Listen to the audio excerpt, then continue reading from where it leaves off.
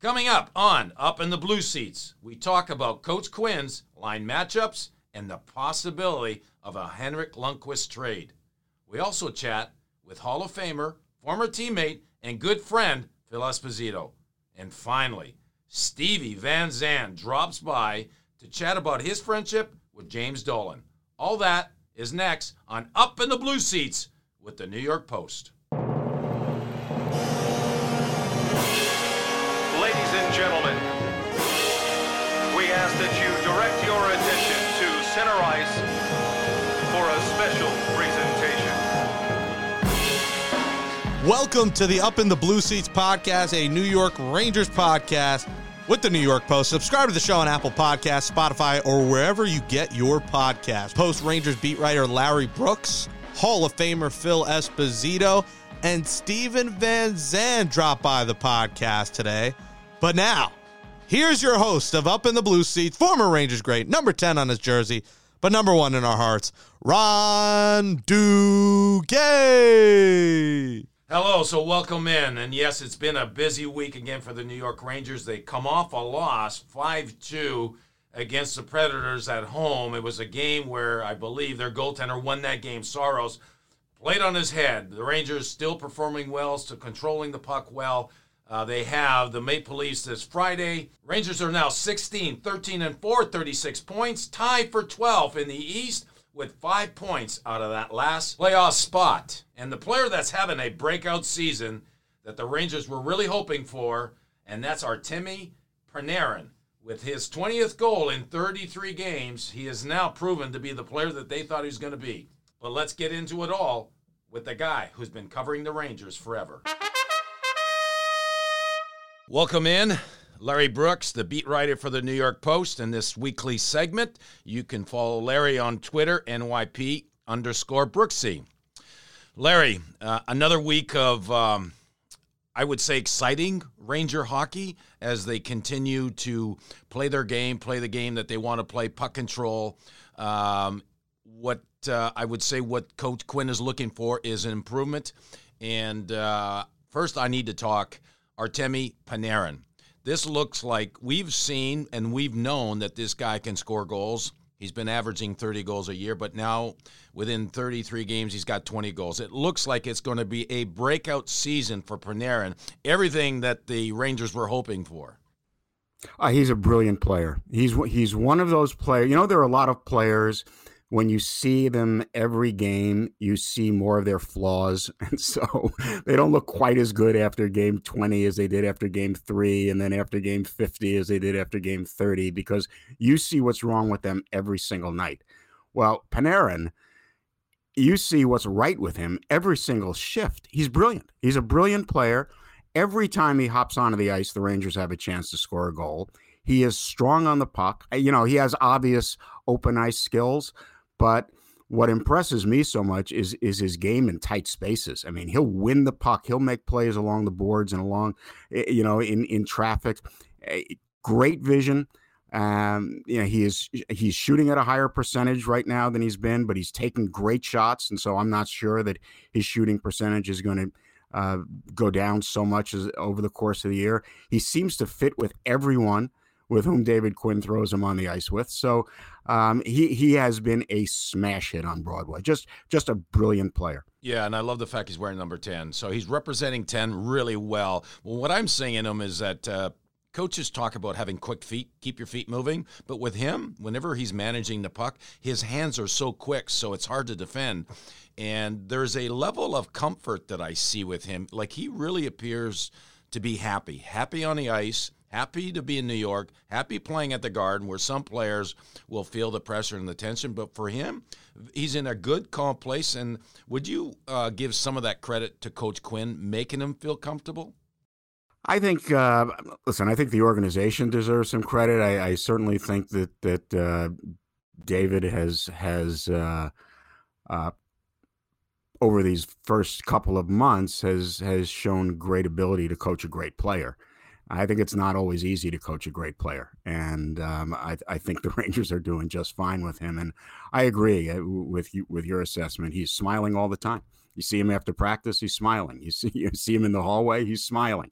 He seems to be an individual who is very, very comfortable in his own skin, knows who he is, knows what he wants, and he's going out and he's just been a joy to be around. And I was told, in Columbus, he was very uncomfortable doing interviews in English, and he didn't do a lot of interviews during the season. But since he's come to New York, he has done his very best to be available as often as possible. He will chat.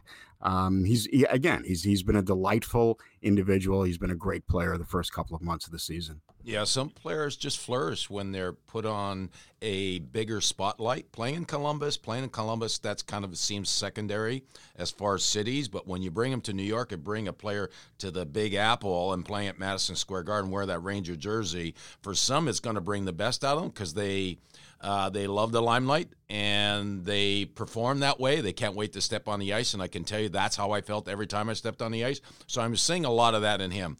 Now, you had mentioned although he had been playing on different lines, different line mates, he still finds a way to perform. Let's talk about Coach Quinn still, because there's a lot of talk about when's he going to stop mixing up the lines and kind of get set in certain lines, because it makes it, for some players, they find it's a little bit difficult. So are you seeing a time where you feel like at one point he's going to have more set lines with certain players in certain positions? They did have set lines when Zibanejad was out, and that's the interesting part of it. They went, I think, 9 or 10 or 11 consecutive games with the same line combinations, except for the couple where Kakko missed because he had the flu. So during those stretch of games, the Rangers were 8-4-1 without Zibanejad. So I think that when he has, combinations that he likes, he'll stick with them.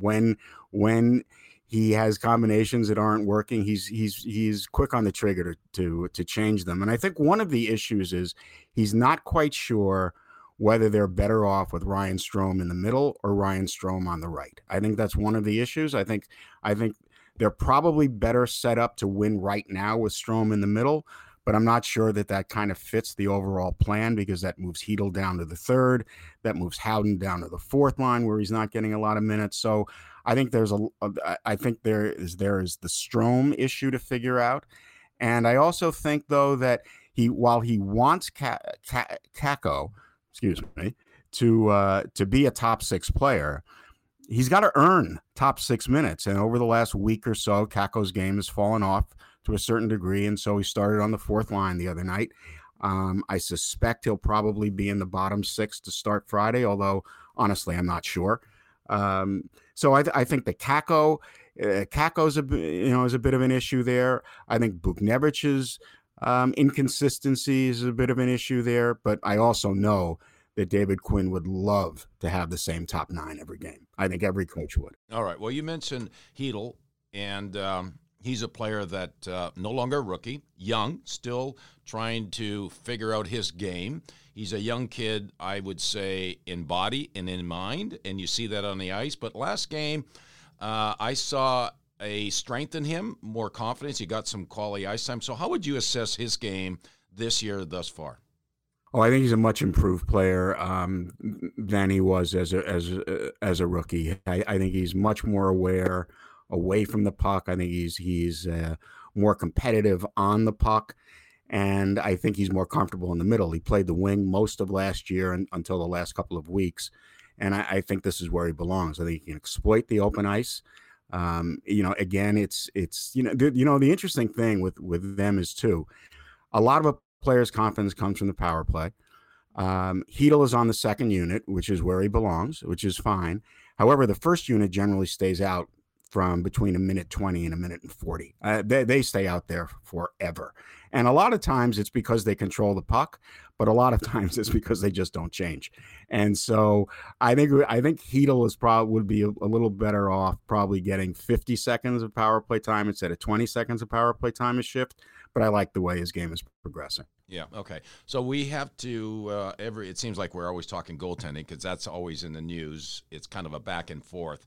My question to you about Lundqvist, do you see any takers sometime before the trade deadline, some team wanting Henrik Lundqvist?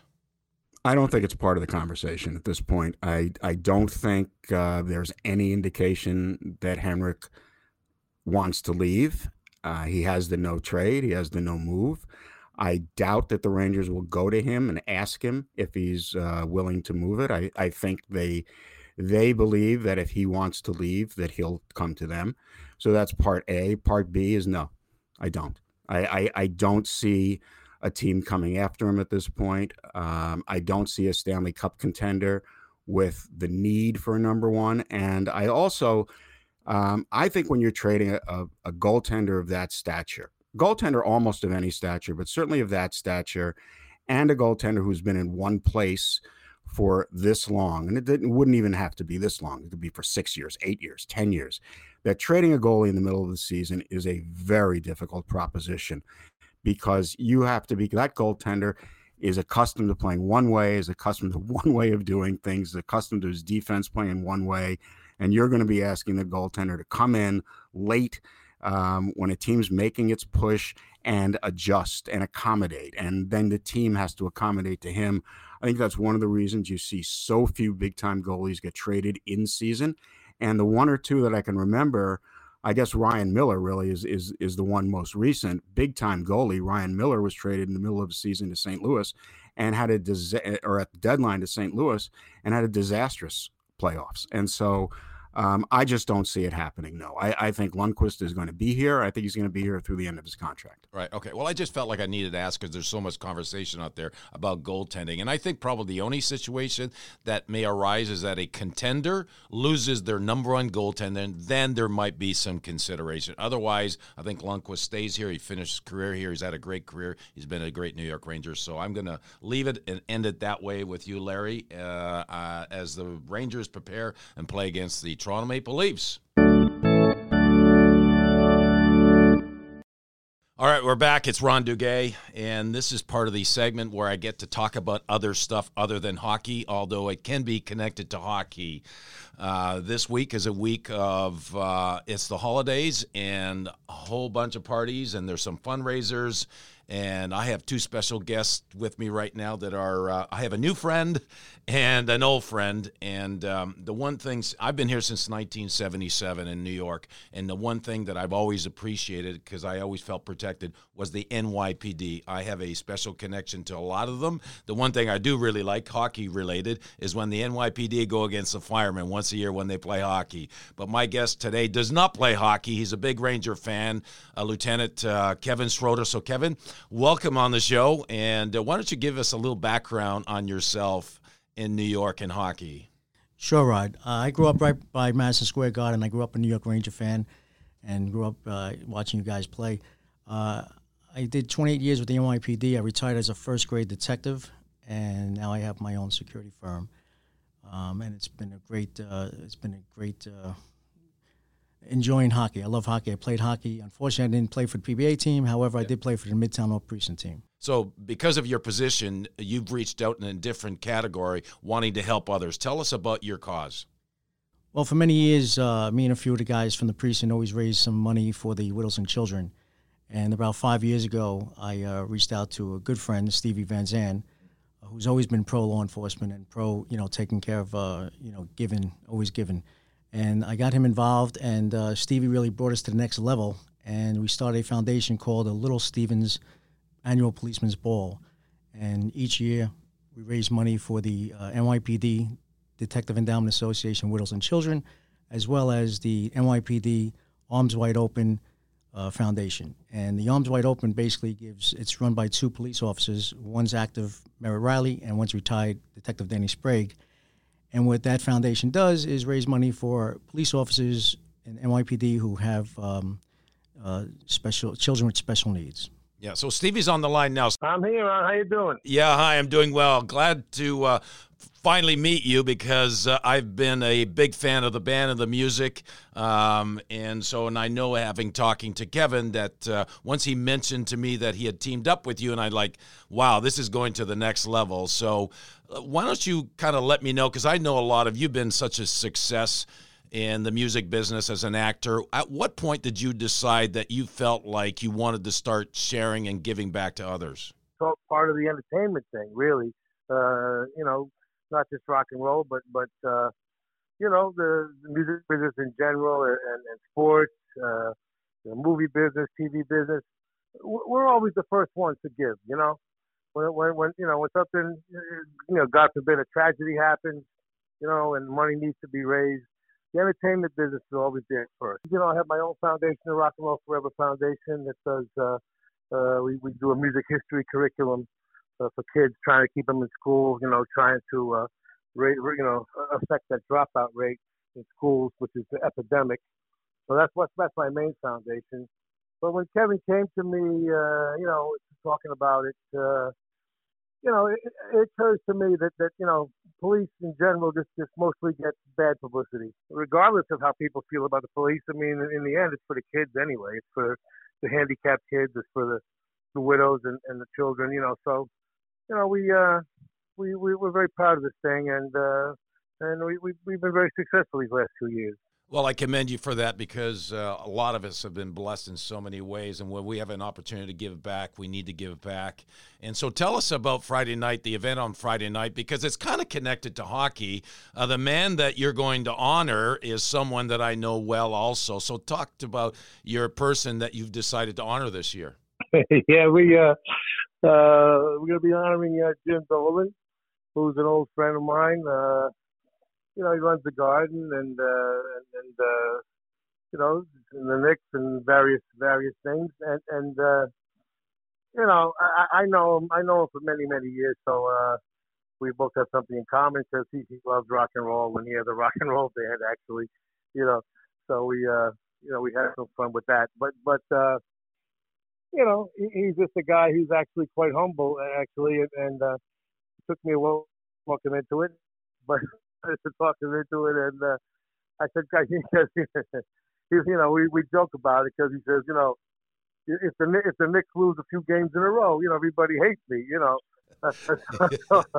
Well, why that's why I wanted to bring it up, because I'm very familiar with Jim because of what he does in the community. A lot of people don't talk about it, because he has Garden of Dreams, and I participate in a lot of things with Garden of Dreams, and sometimes he does get a bad rap. So I thought that, we need to talk about this. Not only did I want to meet you and honor what you're doing, but for Jim Dolan, I know that it goes unnoticed sometimes, some of the good he does in the community.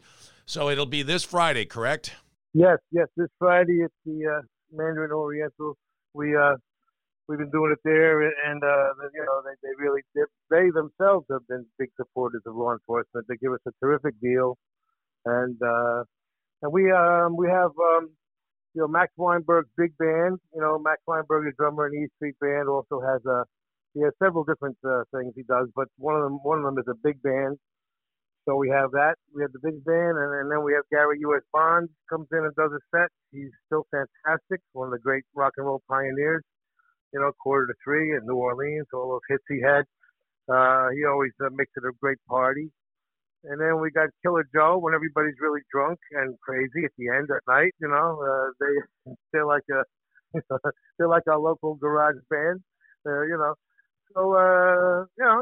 it's a nice night. We keep the speeches very short. You know what I mean? We don't have a lot of speeches. And what we do is we tell people, buy a table and then don't come. So we can give the table to the police. So that's what we do. They buy a table and they stay home, and then we give all the tables to the police and their families, so the police can have a nice Christmas party. That one thing we do have in common, you and I, we both had the pleasure of performing at Madison Square Garden. It doesn't get much better. You had your stick, I had my stick, and we made people laugh, and we were pretty enjoyable. So, listen, good to talk with you. I'll see you on Friday. Fantastic, man. Thanks, Ron. And now we're back, and I want to invite in a very, very special guest to me, into the New York Ranger fans. A longtime friend. He was there when I got started in 1977. The first day I walked in the office, and there he was, Phil Esposito. Espo, welcome to the show. Thank you. 1977? Yeah, 1977, Phil. Dudes, we're old. Yeah, no, I know. You were there. You were there when I first got there, and you were there when I left. Not to get into why I left, but I was asked. I went to you and I said, Phil, if you ever get a chance to trade me to L.A., please do, because I had met a woman there and I wanted to live there, and so you were kind enough to be able to trade me out there. So you're there from the beginning and from the end, and in between, we had a whole lot of fun. We sure did, Ronnie. And you know the funny thing is, I often thought about that, when I became general manager. If a player didn't want to be there and wanted to be someplace else, and it wasn't going to, because we weren't really going anywhere, our team. And so I did that. I remember doing that with Dennis Savard here in the Tampa Bay area. I did it with, Rob Ramage. I sent him to Montreal. He came to me and he said, look, Phil, he says, I have a chance to go to Montreal. My agent told me, and could you trade me there? I have a chance to win a cup. And I said, sure. I mean, we were an expansion team, and we had no chance. And so I traded him there, and the same thing with you. And I just thought, why wouldn't a general manager do that for me? So that's it, Phil. You understood it as a player. You understood it, and that's what makes a better manager. If he's come from a place of having been a player, he understands what it's like to be a player, to be married, to have kids, to be settled in. I mean, trading a player is a big deal. Unless you really feel like you have to do it, you got to be careful when you do it, because you're really messing someone's life. And that's kind of how I felt when Herb Brooks traded me away. I thought I had it going pretty good here in New York, and Herbie kept seeing me in Page 6. And it's funny, Phil, how it's gone full circle. Here I am doing this work for the New York Post, where the New York Post and Page 6 would get me in trouble with Herbie. Well, hey, Ronnie, don't you remember when Sonny Werblin took over?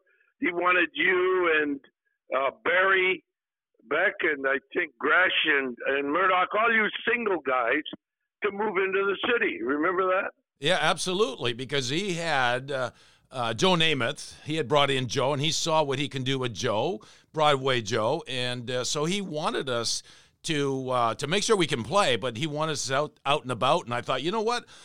Sonny, I'm going to do my best here, and I think I can do this. And that's when you did it. And that's what Studio 54 opened. Donnie Murdoch is a teammate. We got the young players and Gresh, and then we had young-minded Phil Esposito. Oh well, you guys kept me young. I can tell you, folks, every morning I'd pick up Dukes and I'd pick up Murdoch. And each one would take turns sleeping in the back seat before we were going to practice. And the other one, I would live vicariously through them as they told me what they did the night before. It was fun. Yeah, well, that's it. Phil wouldn't let us take a nap unless we told a story. Exactly. Hey, Phil, from what I remember, you were generally happy, right, in New York as a player? I know it was a little bit harder on you when you left Boston originally, but generally you were happy being a New York Ranger? After the first year, Ronnie, the first year was absolutely devastating to me. Plus, my second game with the Rangers, I got a high ankle sprain. And if anybody's ever had one, it's trying to skate on that is worse than having a break in your ankle. And I came back way too early. I think I missed like about 7 or 8 games, and I came back, and I had to put my foot. That's where the Lang skates came. And I would put my foot into this boot and tape it up and everything else. It was the wrong thing to do. People didn't know, but I just wanted to play, and I wanted to prove to the fans that I'd be worthy of that trade. And the following couple of years, we made it happen. But that first year was a tough year for me. Yeah, well, you made it up in 79 because 79 was a special season. It was for me as a young man to be able to go to the finals and learn what it's like to win. But I learned what it's like to see leadership, and I saw a lot of that in you on and off the ice, although we didn't have fun. What do you remember most about 1979 and us going to the finals? I remember most about after the first game, I went to Freddie Shero, and I said, Freddie, listen, you know, I've been around. This is my 17th, 18th year playing. I said, we got to get out of Montreal. We played on a Thursday night and weren't going to play until Sunday. So we had Friday, Saturday there, and Montreal is a good town, as we know. And I remember saying to Freddie, you got to get us out of town here. We got too many young guys on this team, and this is too good of a town. And he says, nah, I think everybody will be all right. Well, we stayed, and we had a good time. There's no doubt about it. All of us did, including myself. And then we ended up losing 4 straight. I really believe had we gotten away, and I'm not going to change my mind over the years, had we gotten away and just stuck together, all of us, somewhere, I don't care if it was in the Laurentians. I don't care if we went back to go to Lake Placid. It didn't matter, just so long as we got out of Montreal. I think we would have prevailed because let's not forget, I think we lost, 2 games in overtime? I think it was. And so we were really close. You know, we were close to winning the cup that year. We really were. I wish we could have played Boston instead of Montreal. I was praying for the Bruins to beat Montreal, and of course, they got that too many men on the ice penalty or something. And Montreal, Guy Lafleur scored, and that was it. Yeah, well, the one thing you kept saying, listen, they're full of injuries. Boston's hurting. They're just getting by, right? And if they can just get by Montreal, this going to be a hurting team. Now, do you think losing Ulf Nilsson and potentially not playing Nick Fotiu in that final round made a difference? I think losing Ulfie was very, very big. I think Johnny Davidson hurting his knee was really, really big also.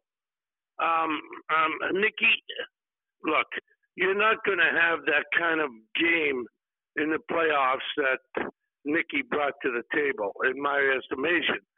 So, you know, you've got to keep as many scorers on the ice as possible so that you can outscore those guys, the Montreal Canadiens, which was not going to be easy to do at our best. But I think we missed. I really thought we missed Opie an awful lot.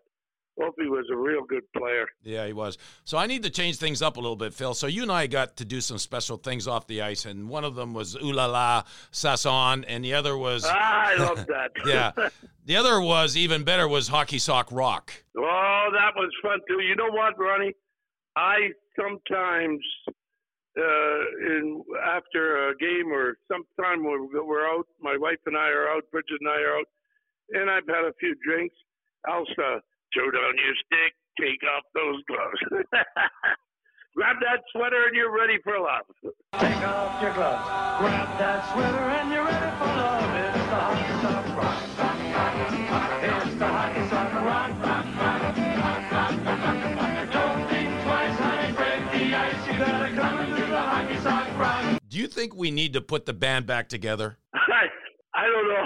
I'm serious. I'm really serious. Can you imagine if we redid that with some really musicians? Because when you think about who we have access to, because this was produced and written by Alan Thicke, the late, great Alan Thicke, who was a good friend of his. His son happens to be Robin Thicke. Now, can you imagine if the two of you got together, started singing? I'm friendly with Mark Rivera, sax player from Billy Joel. I'm friends with Marky Ramone from the Ramone Band. He's the drummer. Can you imagine if we put these musicians together and decided that we wanted to do something? In fact, I just talked to Stevie Van Zandt, all right, from Bruce Springsteen Band. Can you imagine we put those guys together and we went back and recorded this thing all over? Are you in? Am I in? Well, we can do it for the geriatric ward. Yeah. Okay. So Phil, part of my show, I have to tell a story, my story of the past. So I felt like, I was going to wait on the story for you to listen in because part of the story includes you. So we get a gold record, correct? After selling 100,000 copies in Canada, we got a gold record. It was presented to us by Alan Thicke in L.A. Do you remember that? I sure do, man. It's still up on my wall. Okay. Do you know that I don't have mine? Why? Well, let me tell you the story. You probably know the story. Maybe I didn't share it. That night, all right, we're sitting on the bench in L.A. You get passed a note by the trainer. I'm looking at you, got a note. You're looking at the note. You go, Dukes, this is for you. And I look at it, and it's this woman wants to meet me after the game. And her name, her name is Holly Hallstrom from The Prices. Oh, yeah. From The Price is Right. Now, this is going on during the game. Can you imagine if this happened nowadays? Oh, cripe. No, I remember that because Holly was the redhead, not a redhead, but on The Price is Right. Correct. So I meet her after the game upstairs. I have my gold record with me, so we go out, right? And so I wanted to make sure she was okay that night, so I spend most of the night making sure she was okay. And so now I got to catch the bus in the morning, and it's like 4 a.m. I'm back at the hotel. I'm having breakfast. I'm sitting there having breakfast with her. Guess what? I leave the gold record in the coffee shop. So I kidding. Yes. So I have not seen that gold record. I've gone online to try to find it, and I've not seen it. So you are kind of part of my story. I wanted to share that with you, and I'm sure you're not surprised that happened to me. Well, I'm not surprised that you lost it, Ronnie. That I'm not surprised at all. Yeah. But I'm surprised that no one's come forward and to give it back to you. Yeah, because it's my name, it's my gold record. Why would someone else want to keep it, right? So, anyways, I'm still in search of that. And I got one last question for you.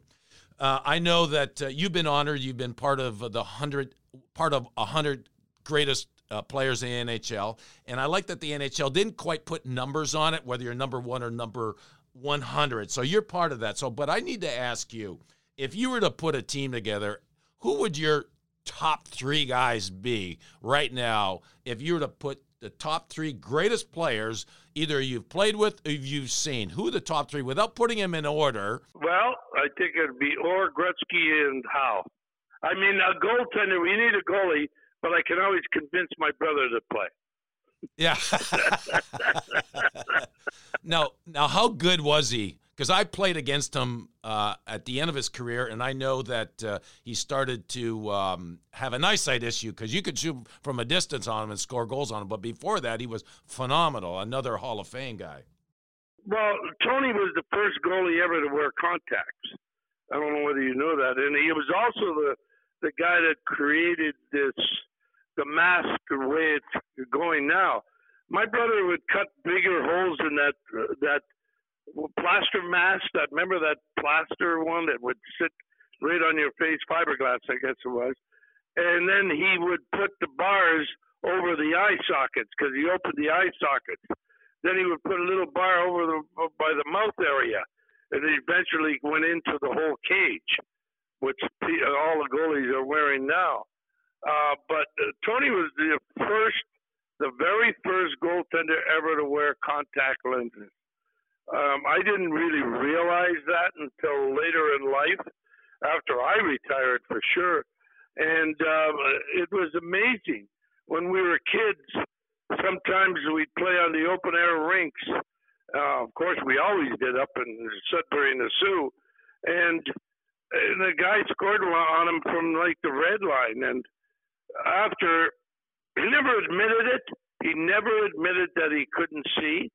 But in school, I would go as far to the back of the classroom as I possibly could, and Tony would sit up in the front because he couldn't see the blackboard from back there, and we never knew it. Is that amazing or what?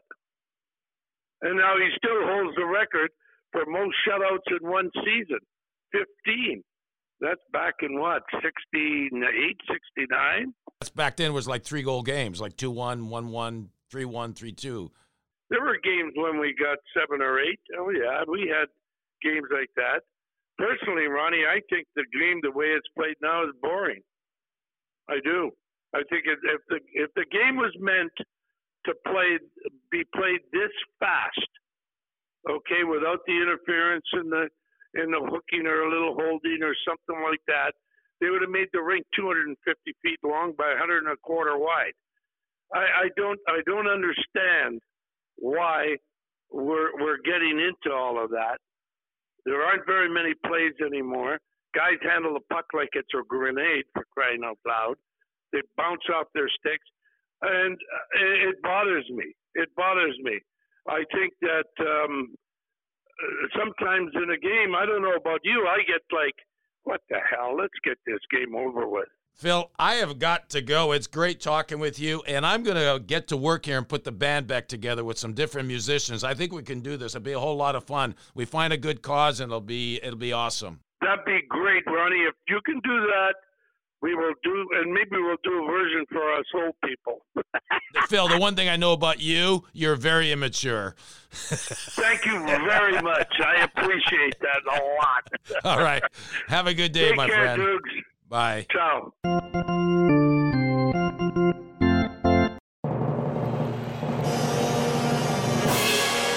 Ladies and gentlemen, we ask that you direct your attention to center ice for a special presentation. That's a wrap for episode 3 on Up in the Blue Seats. Thanks to our producer, Jake Brown, for making it happen. Subscribe to the show wherever you get your podcast and follow me on Twitter at RonDuguay10. Another great podcast in the books. See you all next week.